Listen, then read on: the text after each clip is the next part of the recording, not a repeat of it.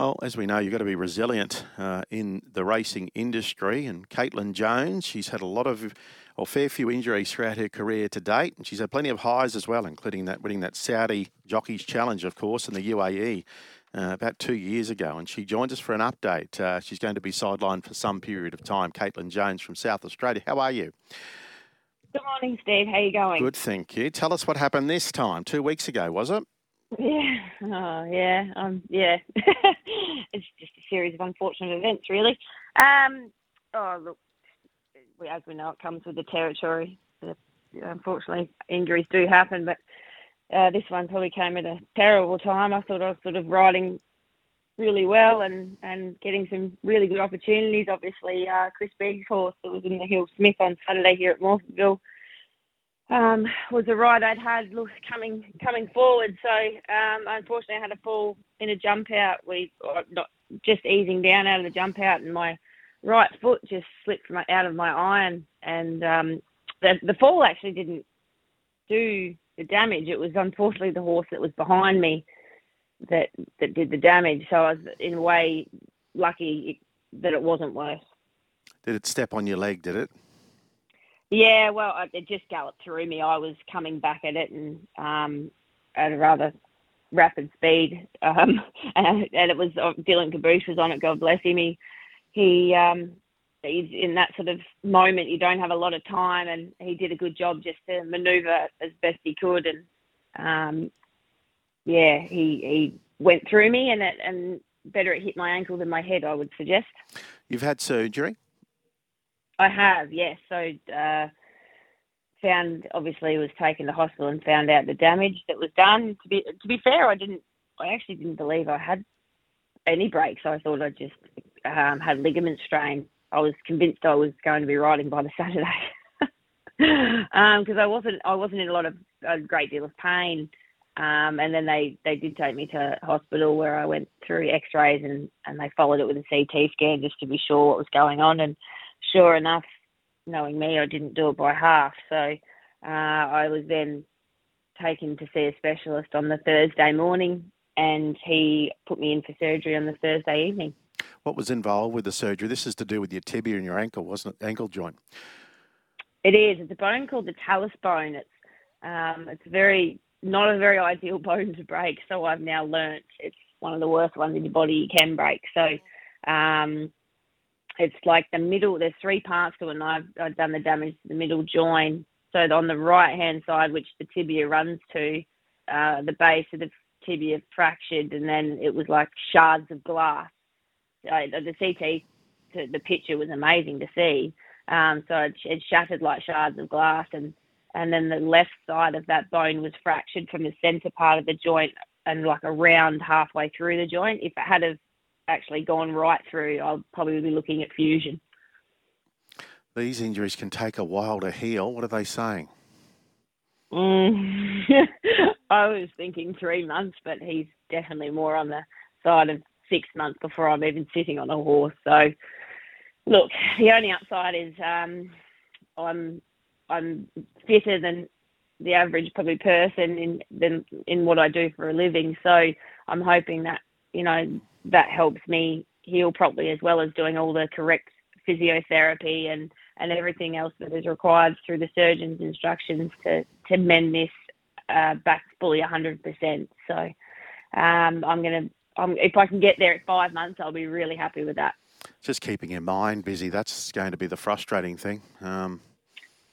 Yes, I've had some experience with this, that's for sure, and it's going to have its days. The only thing I can take out of it is that I have been through this, and I've got through this with a different injury on more than one occasion. So really, you've just got to not wish time away, but really think about, I'm committed to making it back to the saddle again. It's still exactly what I want to be doing, and I refuse to retire on any sort of injury. So it's going to have its days where it's going to get a little bit tough, but it's keeping that, as long as I can keep my mind active, which I've been able to do so far, I'll get through it. Okay. How many bones have you broken throughout your career, Caitlin?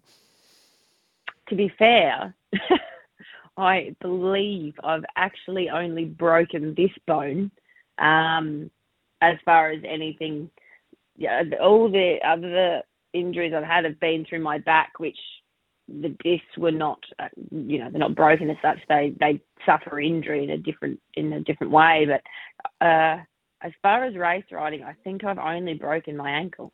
Oh, I don't believe I've broken. Yeah, I don't believe I've had obviously a concussion once before and whatnot. But no, I've been very fortunate that way. A horse broke my nose. But other than that, it's all been it's sort of different injuries, but different. Yeah, that horse you made reference to, a talented Diamond's Choice, that filly. Yes.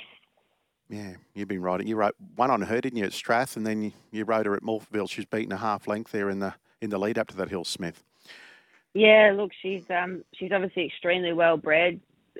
Chris has done a great job with her. She's not.